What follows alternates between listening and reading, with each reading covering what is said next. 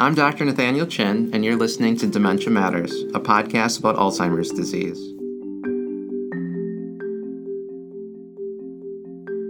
Dementia Matters is a production of the Wisconsin Alzheimer's Disease Research Center. Our goal is to educate listeners on the latest news in Alzheimer's disease research and caregiver strategies. Thanks for joining us.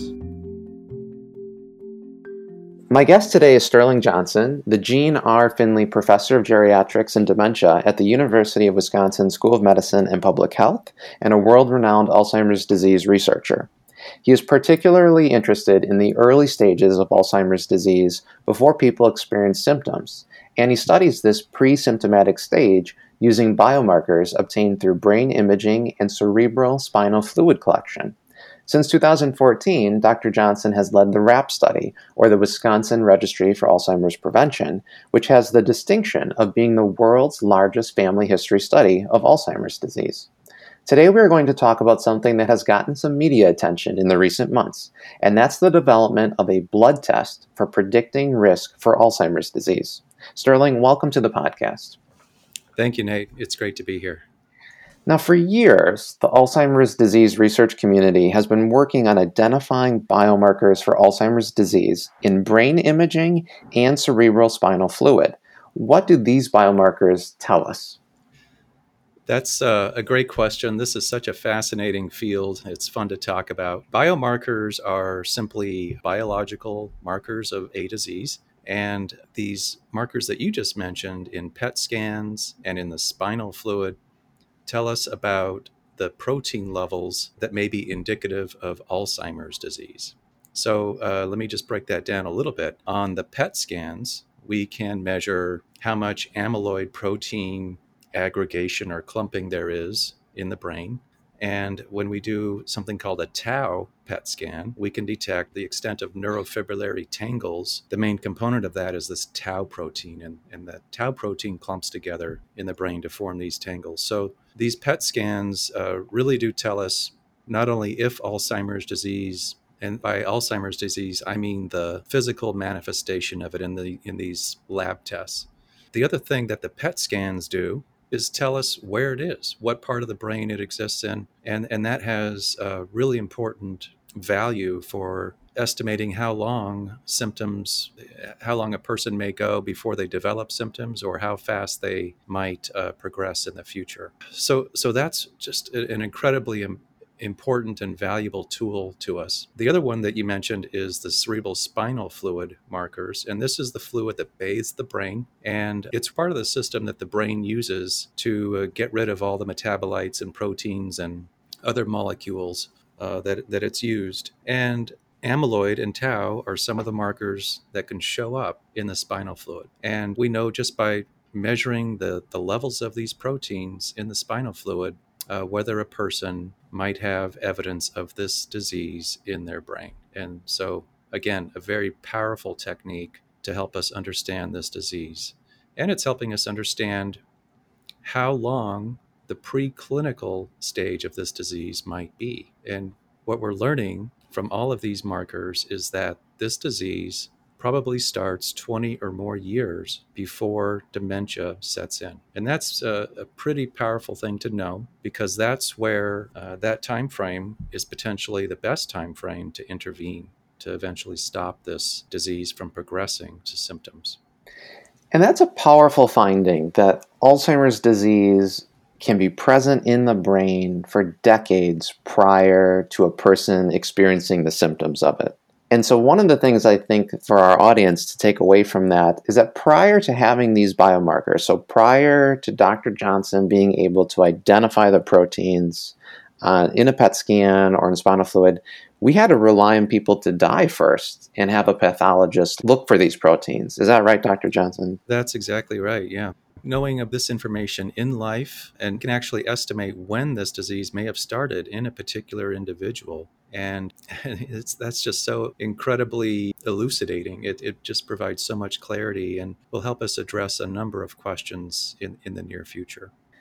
And so when you say, when we think of treating Alzheimer's disease or preventing or curing it, one of the potential possibilities is actually identifying it in its earliest form, the presence of these proteins in people, preclinical, and then having an intervention then.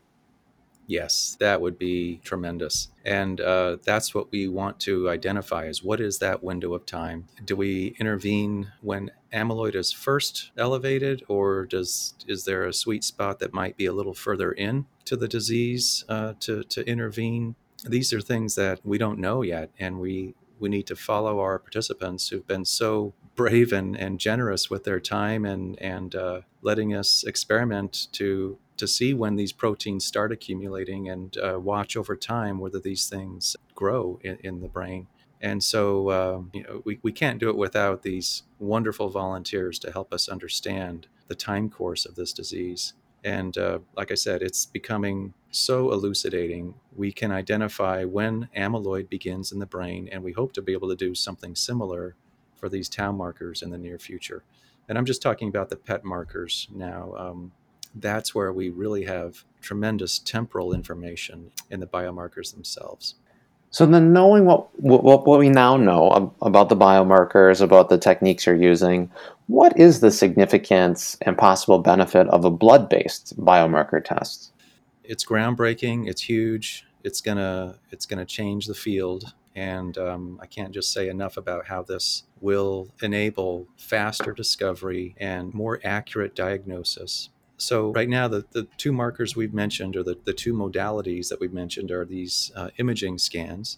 And that involves injecting a small amount of a radioactive compound into an individual, and it's a small amount. It's safe. We've had all these things approved and looked at by different regulatory bodies, and we know it's a small amount and it's safe. But still, it's a little bit. And also, these scans are expensive, and not everybody can do them. You can't go to your community lab or community imaging center and get this kind of test. It has to be done in a major academic medical center, typically under a research study. So they're just not very accessible. And spinal fluid, you can imagine our participants ask questions about that, and they want to know that it's safe and that it's not going to hurt. And some people are willing to do it and some aren't. And that's because we have to put a needle in a person's lower back, below the spinal cord, of course, but it goes into that spinal column where the fluid can be accessed. And it doesn't sound too enticing to many of our participants. And it's certainly,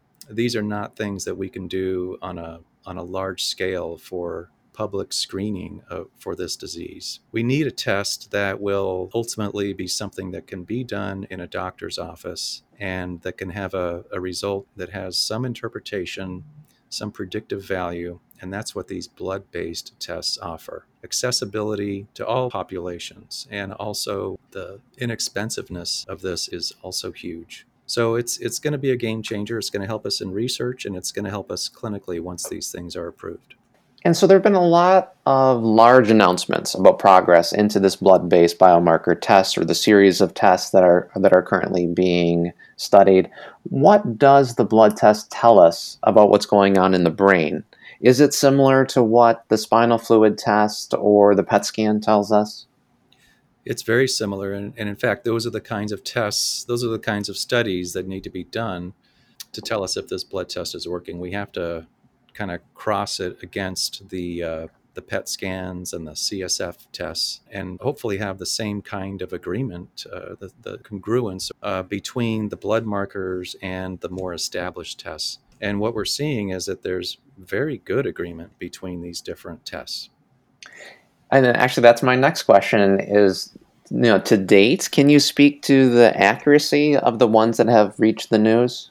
Yeah, the there's several different markers that people are testing, but the two that are most advanced and that are going to be the most helpful are these markers of amyloid and tau. And so the marker of amyloid in the blood, it's above 90% accurate when compared against the PET scans or against the spinal fluid tests. 90%.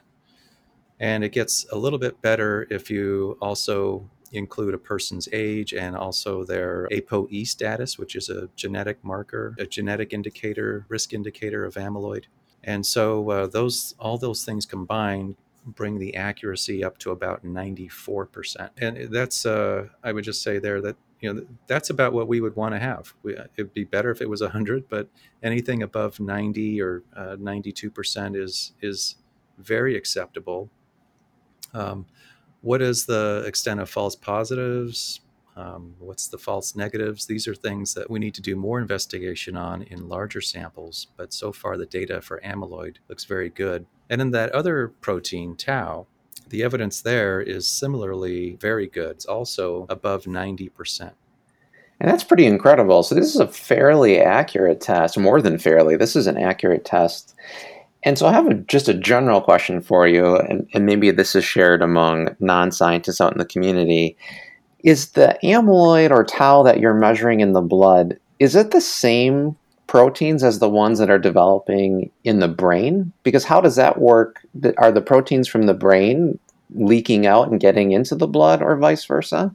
Yes, that's exactly right. And it's not necessarily leaking, but it's going through established pathways for how the brain gets rid of these metabolites and things, that these kind of waste products from the brain get into the spinal fluid, and from there they get into the blood. And we know that the spinal fluid turns over completely a couple times a day. And so that means that there's this constant production of the fluid and a constant draining of these waste products from the brain, and they can be measured in the spinal fluid, and now we can measure them in the blood itself. And that's incredible to be able to do that. And of course, our brain does have the blood-brain barrier, which is very protective. But then knowing that, of course, some of these products have to be cleared, and now our scientists have been able to identify these key ones and then use them so that we can hopefully predict or with good accuracy that someone has these changes. Yeah, it's easier for things to get out of the brain than it is to get in. That's for sure. The blood-brain barrier it's a more or less a one-way barrier that doesn't allow things into the brain that aren't supposed to be there. But these metabolites and these waste products do drain into the blood, and with these specific markers, you can detect what kinds of amyloid is produced by the brain and what's produced by the liver and other body organs that are less relevant to Alzheimer's disease. So then I'd like to share a statement and then ask you a question about it, Sterling. So blood-based biomarker tests are more accessible, they're less expensive, and certainly blood is easier to obtain than brain imaging and spinal fluid through lumbar puncture. So this means that this test could be more widely available through a doctor's office and potentially even through at-home testing companies like we've seen for other genetic tests. Now, the consequences of this are that people are going to have greater access to the results, but without the support of a genetic counselor or other doctors to talk them through what these results actually mean. So obviously, before we see something like this out in the community in doctors' offices or direct to consumer, more needs to be done within the research community, regarding testing, validating. And I'm just wondering, what do you see are the necessary steps within research before something like this could be shared with clinics and with the community? Yeah, these are exactly the questions that need to be addressed. We need to know what that false positive rate is in a community setting. We know that in the research setting, in these academic medical centers where these things are discovered, it's very accurate. But what about in the average community setting? What's the level of accuracy? We need to do those kinds of tests or those kinds of studies. So the false positive rate, the false negative rate are important.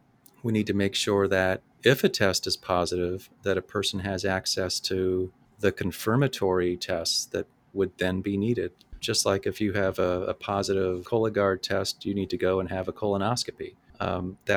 We need to have that kind of backup for this. And so that would mean that a positive blood test would require perhaps an amyloid PET scan or a tau PET scan in the future, or the CSF test to confirm what we know from the blood. That's one way of doing it. It would be, of course, ideal to have an intervention that we could act on for these results. If there's a positive test that indicates a person has Alzheimer's disease, is there something we can do about it? And that's a big question, and that's, I know, the focus of many of your other podcasts around what we can do with not only pharmaceutical intervention but lifestyle and health modification to improve brain health. But these are the kind of things that need to be sorted through. It's not ready for the clinic yet. It's not ready for the community. The first thing we have to do is replicate these things that are being reported by the manufacturers of these, or the people who produce these tests. Now we need to get this test in the hands of impartial academic investigators who can road test them, so to speak, in the more of a real world setting, and let's see how accurate they really are. And so I'd like to end by asking you kind of a tough question, and we won't hold you to your answer, but can you give us your predictions as far as a timeline for this test from where we are now to the academic research centers to the clinic? I think the amyloid test will be ready to go, I would say, by mid-2021. I think the company that is closest to this is called C2N, and they've indicated through their own announcements and their own studies that their test is nearly ready. So I think that'll be available very soon. Now, will it be available to the extent that we want it to be available in terms of access in the community clinic? I don't know the answer to that, but I believe it will be something that clinicians can start accessing, hopefully in the next 6 to 12 months. And what about the ones that were just announced more recently at the studies, the ones that looking at that tau protein in the blood and how that could be diagnostic of Alzheimer's disease?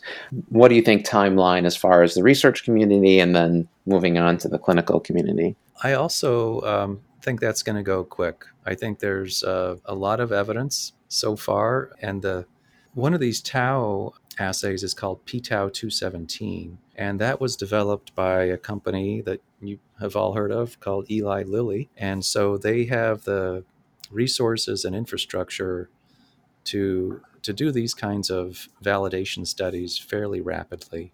And so it's not quite as advanced as the A-beta 42-40 test, the amyloid test.